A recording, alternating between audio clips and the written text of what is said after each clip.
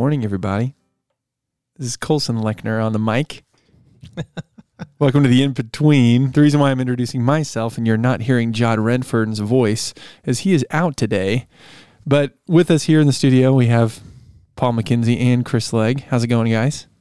It's good. Doing well. Good. Very well. As soon as you started, I was like, you hear something 100 times and then you still have that like little bit of doubt of, I was like, how does John start this every so I do this every week. And then I had this moment of like, that's not how John starts it. Exactly. But I don't know if I know how John starts it. But it's hey there, right? Right. Hey there. Hey there. That's exactly right. Yeah. It's like I believe you. It's like on The Office when they don't know if Stanley has a mustache or not. That is true. So, okay, as a psychologist, I will tell you, one of my favorite gigs to show people how untrustworthy. I do the point north. Yes. I do. Have you ever promised yourself you're not going to have a second donut, but you do? And the other one is I tell them, cover your watch face. And tell people to cover their watch face. And then say, do you have numbers on your watch? Are they dashes? Are they symbols? Are they lines? How many of them? And what how many color? people can't? And no, here's the deal. I have done that activity with this watch probably 50 times. I can't remember. Like every time I go, shoot, I can't remember. Are they Roman numerals? Are they Arabic numerals? Like it is. Wow. As human beings, we are just Man, super trustworthy. I remember got past a blank phone and you were supposed to label the order of your apps. And that one was fascinating. Oh, wow. Wow. So like Yeah, on your home screen, what you see every day, could you label all your apps in the order? And I got it wrong. I got some out of place. Well, I have way too many. Right. Yeah. I wouldn't even. There you go. The ones I use, Yeah. there's like 5 I use. Yes. I could do those, but Yes. there's 70 that are on there that I never use. I have no idea what they are. Man. Well, John's not here, but we still have stuff we get to talk about. Chris, you want to talk about kind of what's upcoming? Oh yeah, we've got. Hey, we're doing 1 Peter. That's exciting. 1 Peter, and we're in chapter 2 now, and we're about to come into one of my favorite sections, not just in 1 Peter, but in the entire Bible.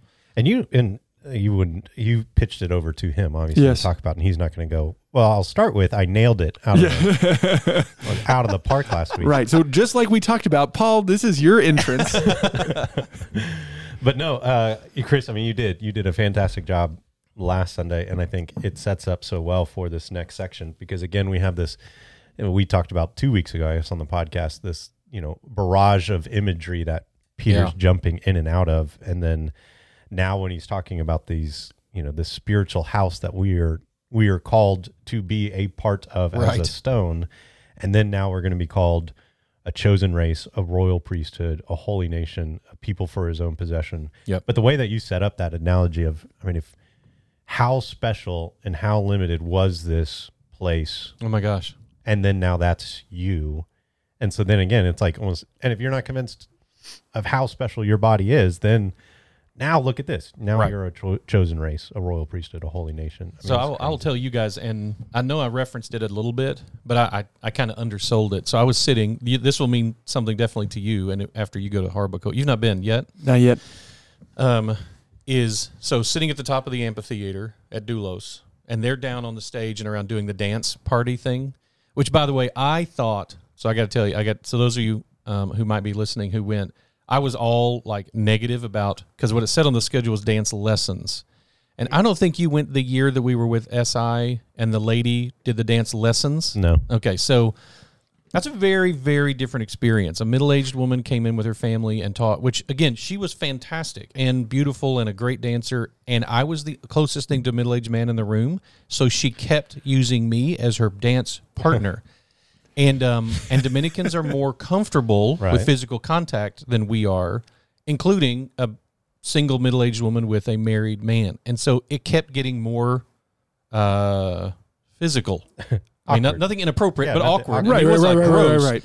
But you're not used to doing that. Well, and she kept calling me forward up in front of everybody to use me as the example. Yeah. And so, and each one was slightly more comfortable because she was becoming my friend in her mind more and more.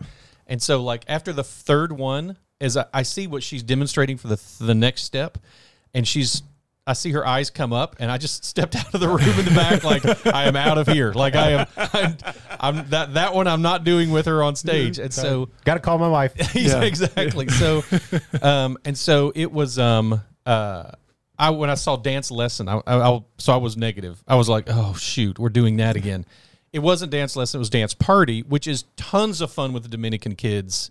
They just get on stage and they teach you their line dances and all their dance stuff. And there is a teacher there, but it's not. It's everybody's just kind of less formal. It is so fun and crazy. So I had hand selected that time to be working on my sermon. It's like looked at the schedule ahead, like Bren, sorry, I can't do that. Can't one. be there for that. So I'll be here, but I won't be doing the dance, which again I really missed once I realized what it was. It's so fun. So I'm sitting up there working on the sermon and really trying to think of how do I put this into terms. And there are times when, obviously I'm inspired by another teacher or the commentaries. I mean, the brilliance of hundreds and hundreds of years of people analyzing these passages and looking at the details and looking at the language. But this was, if I'm remembering it correctly, was just a bolt from the blue. Was as I'm sitting and looking this, and all of a sudden the thought, everyone down there, all the believers down there dancing. Yeah. Versus one building, one room, one place. And that's what struck me is that, oh my gosh, we have brought the Holy of Holies with us, and it was already here. And each of I'm a more emotional person than people know because I don't cry a lot when I'm teaching. I don't get angry when I'm teaching. I don't get angry that much anyway. But man, I had to just stop. I mean, I couldn't see my screen. I was weeping just at the thought of that's how this changed. It went from a single room and so isolated, so narrow, so unattainable. Mm-hmm. And now every time I interact with another believer, it's like I'm stepping into the Holy of Holies. And I began to, like Bonhoeffer talks about the Jesus in me and the Jesus in you, and realizing I just have it's so difficult for me as an American, a Texan, a Baptist to wrap my brain around holiness thinking as, okay, this is beyond anything special that I can even say. So anyway, yeah. And I think struggled. that tie-in, I mean, again, is exactly what Peter's doing. Coming off of this, last of the 4 commands and this idea of loving the brotherhood. Yeah. And then moving into putting away these 5 vices that are all vices that offend and attack the brotherhood, the love of somebody else. And then to think of, well, if you're thinking of them as the temple, well, then, of course. Mm-hmm. I mean, of course. Why would you offend the temple? And that's where Christ dwells. And so, anyways, and then the fact that he's going to come off and then get into, again, another individual call of what all authorities we need to be subject under, but then also the idea of conducting ourselves honorably. Yep. I mean, again, it's just beautiful what Peter does and what he sets up and how he weaves this kind of in and out. It really is wild. And then, so it's going to be interesting because so there's the 4 commands, and so far in 1 Peter, there's going to continue to be a bunch of them. Mm-hmm. So far, it's been mostly laying the foundation. This is the gospel. This is how great is salvation. And then there's been just these 4, so be doing these. That's going to kind of switch, and what we're going to get is a whole lot of be doing these, be living these out. It's not that he stops giving the gospel and stops interweaving that. He still does it. It's just that the transition of this is who you are, therefore live this way, shifts. And it's going to shift around verse 13 in chapter 2. Again, it isn't that the other isn't there. In fact, Matt Lance is going to be preaching on the 25th, Lord willing, just send me an email about how excited he is that he's going to get to teach 21 through 25, which is, he said he was praying that he would get this passage. And so he didn't know he would. He was like, I'm not going to say anything. I'm not going to try to pressure Chris into this, but this is the passage I want. And it's about Christ, our suffering coming from his suffering.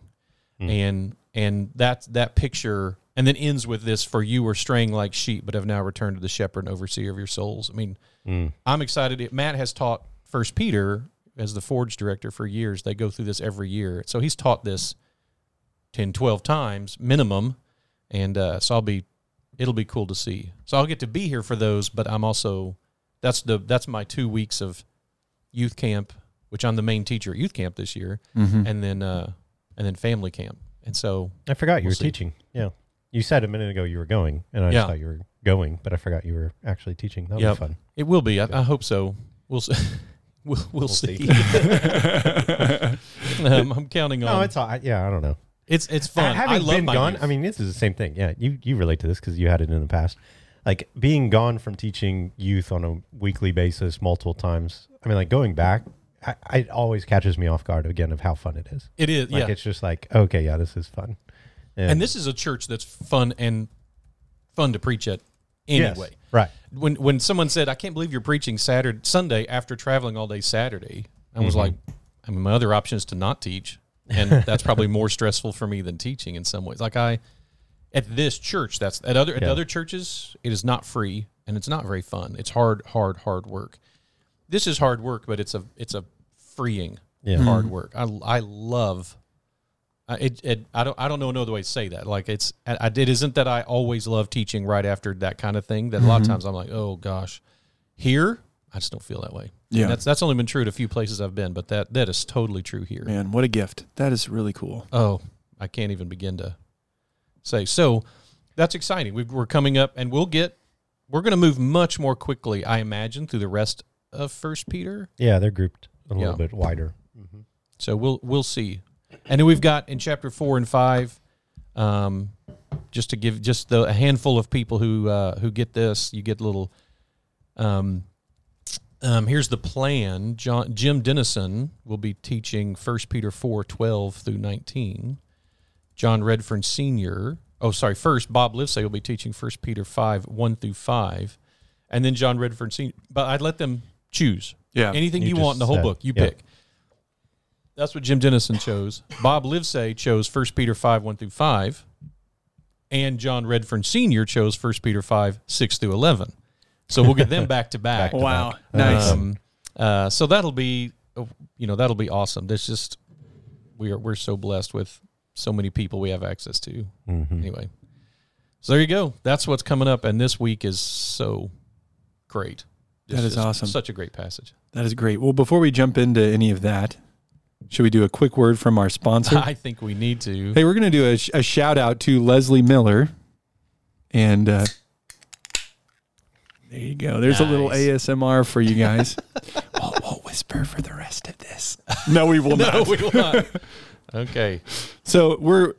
if you're very much. Yes, if you haven't been listening to a lot of the podcasts lately, we were hating, or I specifically, the royal we. I was hating on coffee mixed with Coca-Cola, and then Leslie sent us in a message saying, "Hey, it's actually really good." And I was like, I've had it, but nobody else had it at this point or at that point, and so we bought some big spenders. Yeah, and now, tell us what you have. Dark blend. Okay, and Chris what do you have? Vanilla. Oh, is that what I have? Yeah, you have vanilla. Yeah, and you love vanilla. Actually, I do like vanilla. Okay, I have no idea. I have no idea. You don't. Yeah, no. That would have been bad if we just switched it. We also had a caramel one, but we bought one for Leslie, and she said, "I love the caramel one," so I gave that one over. So if you don't like these, there's still a caramel one. So we should let's go for it. Right, exactly. Cheers. Here we go. Kadesh. Okay. Yeah, I'll chime in first. Let's hear it. This is the way I feel like with most of things that are mixed, this is the way my brain works. Chris knows exactly what I'm going to say. I'm eager to hear this. Oh, this is the best. Paul mixing things. It just doesn't work. Because again, this is not bad. I will say, it's drinkable. It's fine. But with every drink, it is, I kind of just wish it was Coke. And then the next drink is like, man, I kind of just wish that was coffee. Like, mixing them doesn't seem to improve them to me. You're going in for another round? I think I need a little bit more. Sorry, oh, man. Well, I got to glug this down. Because I need to try some of that. Because yeah. The vanilla aftertaste, not positive. I got to go with not positive for the vanilla aftertaste. Oh yeah, here you'll give you guys a little bit. I hope you're not driving. Now you got to pull over. Yeah. Okay. Yeah. The dark blend is better. Superior. Okay. I'll try the vanilla. But so as much as I know about Paul and his desire not to mix things, I actually learned the word mirror because I knew Paul. I looked up. It's much worse, isn't it? Yeah. That sound was Paul not liking it, and the face was even better. And then it was so bad that he went back to the dark blend. For him, that's so bad for him. Sorry, Okay, Leslie. so is the word mirror, which its original usage was nothing but. And so it was an alcohol order. It's the way you ordered alcohol. You would say, I want a whiskey mirror or a mirror whiskey, which would mean no ice, no water, no nothing, just this, right? And Paul exemplifies, he is the living embodiment of the concept of that. So now what Paul also knows about me is aftertastes are what kill me on everything. Yeah. And so I can't drink anything with malt in it because It just gets the you. malt aftertaste gets me. The first flavor of this I like.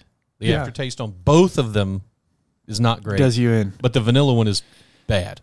The Gotcha. vanilla one tastes It like tastes chemically. chemicals. Yes. Yep. That's it. Interesting. I got the feeling of like, when you pick up an old cup and you pour something in it, and it's Yeah. like, that I should have washed this cup before I poured that in there, and now I'm tasting it. That's Okay, how that makes that's how I sense felt. because it's like you poured coffee in your cup that you had Coke in, or Yeah. Coke in your cup you had coffee in. Exactly. Yeah, I'm gonna have to go with Paul on this one. Like I think I prefer Coke and I prefer coffee, Yes. to the Coke with coffee. Hey, well, but go ahead. Go Doable. ahead. Yeah, Drinkable. doable. Sure. If this is all you got in the fridge, Yeah, it'll get you by. yeah, maybe find some water, drink that too. I'm gonna say no to the vanilla on that. Yeah, I would go thirsty before I drank another sip of the vanilla. Well, you heard it here. We were knocking it before we tried it. Now we've tried it. And hey, if you want us to try anything else on the podcast, right in. we make no promises. Right. Well, we've got to check with the church bylaws to make sure that it is acceptable. We might have to step off church premises. Just kidding. Just kidding. Anybody on the leadership board listening? Okay. So there we've done it. A word from our sponsors. There you go. Coca-Cola. That was fun. Yes, Leslie. that was great. I was going to say. Oh, go ahead. No, I was just reading 9 again. Okay. Kind of going through, and the idea again. But you are a chosen race, a royal priesthood, a holy nation, a people for His own possession, and that this is now again written primarily to Gentiles. Right. And so again, I didn't know if how much you were getting into maybe this Sunday or in your presentation as you've thought through the sermon so far, the idea of again a covenantal theology versus a dispensational Interesting. theology. I had not intended to break it down that way, but I mean, I think that the concept of covenant, yes, I was certainly going to reference the idea of, because I even when maybe it's an American, but when I read 9 and 10 clearly belongs first.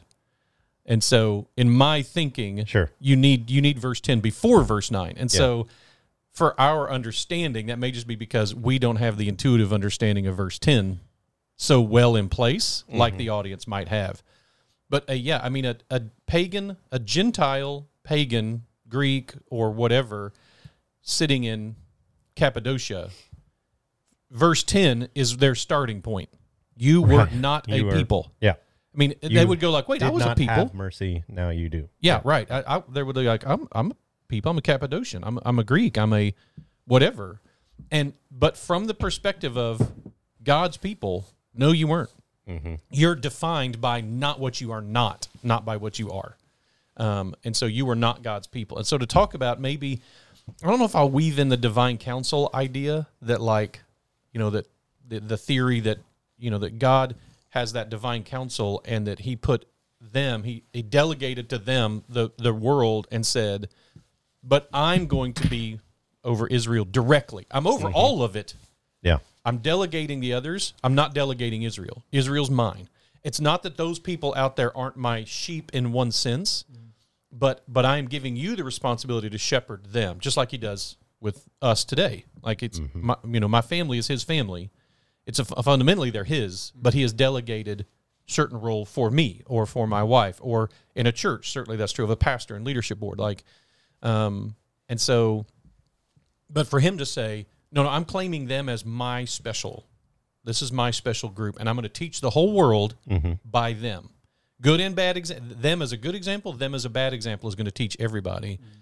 And so all the rest of you, this is my people, and all the rest of you are, in that sense, not my people, which is a crazy thought, and it's hard for us to wrap our brains around.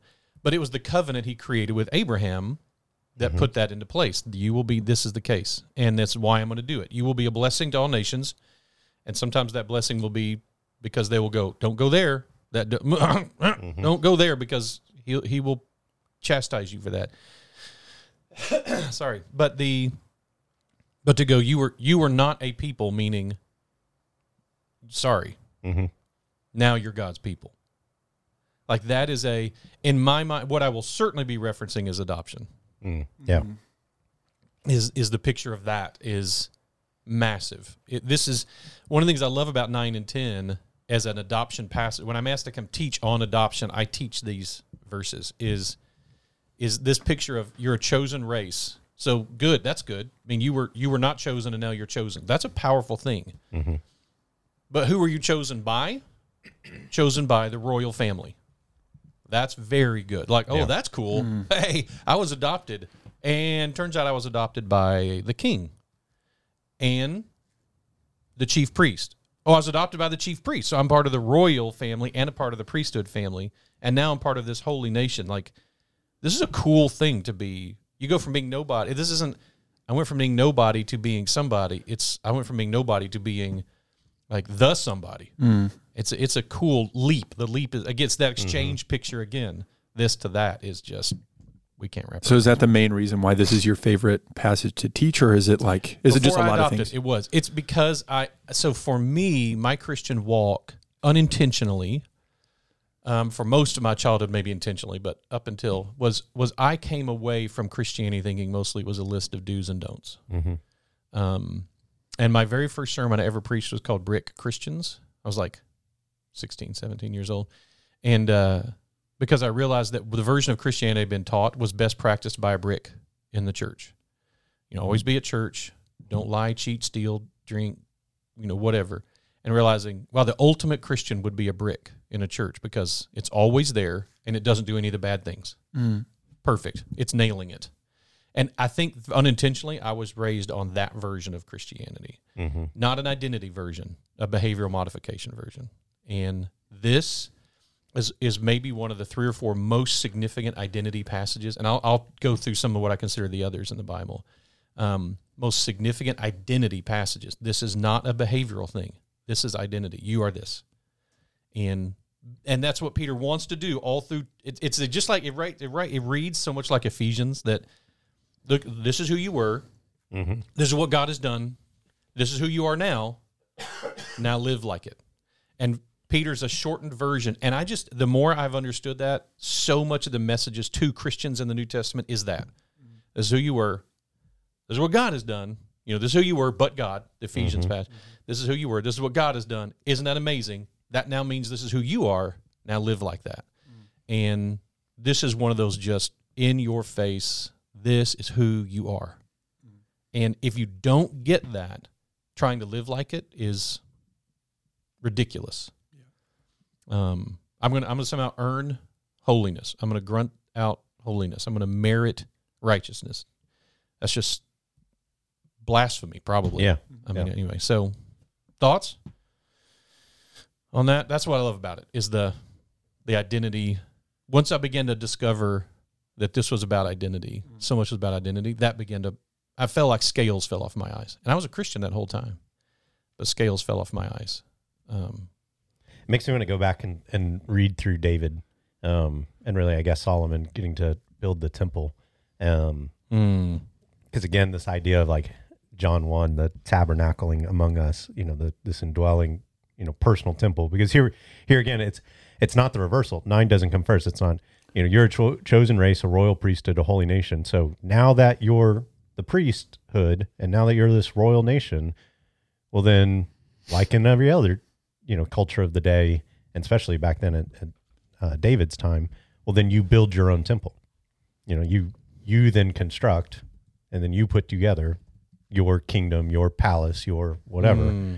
And that's not how it doesn't go that way. It's not, you are these things, then now you have to bolster yourself up and then pick the high hill and put your temple on it. Interesting. It starts with that. And then, again, and it just cycles back to the identity giving nature of this. Wow. That's cool. I'll definitely be stealing that for sure. And then I do think, it's funny you said, as an American, I read this. That actually was the first time I ever was in conversation and the person, acknowledged my understanding. and then said, well, that makes sense because you're an American. The first time that ever happened to me, it was in college, and it was a guy who, Stephen, and he lived in Africa till his like preteens. Then he moved to France, his family, and then he went from France as a tennis player and started playing at Washita, in college, where I went to school. Anyways, we were talking about this idea again, the dispensational, kind of theology of saying, the Jews are still the Jews, and I definitely had grown up probably more with the bent of that the church was the replacement of Israel, right? That was to whoever. It was probably not the teaching that our pastor was convicted of, and neither were our elders. But for some reason, that was it came through. Yep, that was probably more my understanding. But anyways, and that's where this idea of, again, this being exposed to dispensationalism and this idea that there's still a role, and what was kind of happening in that kind of Romans 9 through 11 section, that then it was like, it feels like like I'm less special because I didn't have this, and I still won't get this. And I think, we're all now equals. We're all now brought in. There's no Jew, there's no Greek. We're all under one. And he's like, oh yeah, that sounds very American of you. That you want to take what is given to you and make sure that that's the best thing and not acknowledge anything of the past. And anyways, very appropriate, conversation that he was kind of pointing out my American theology that was seeping in. But there is, I think that there is this notion of that we have to battle with in Scripture of what is the role of the Christian today, right? Related to what was the role of Abraham's children, right? And again, now that we are made almost spiritually Abraham's children, right? I think you can say that. We are spiritually Abraham's children. We are Abraham's children. We are the spiritually circumcised. That's right. But do we replace Abraham's children? I've had the misfortune of being under the teaching of both extremes, and I mean that sarcastic. Like it's a fortune. Yeah, right. And I think I've told you, Paul, like Dr. Lee at seminary, who began to have symptoms of cancer during my class on Revelation. So he was pretty far down the path of replacement theology. And so for those of you who don't know, replacement theology says that the extreme version. So I'll give you both extremes. Yeah. The extreme version of replacement theology is that there is no such thing as Israel, spiritually and biblically. It has no meaning. The fact that it's a nation is great. It's a nation. That's no different from, the Netherlands. I mean, it's like it's a nation, fine, it's something, but it has no biblical or spiritual significance at all. The church has completely replaced Israel. There's not a lot of hardline replacement theologians around, at least not that I'm reading. The other extreme is the hardline dispensational theology, which would say, I actually will say it the way it was told me, it was described this way. There are not many who follow this either, just so you'll know. That the church is essentially God's girlfriend meant to make his wife jealous.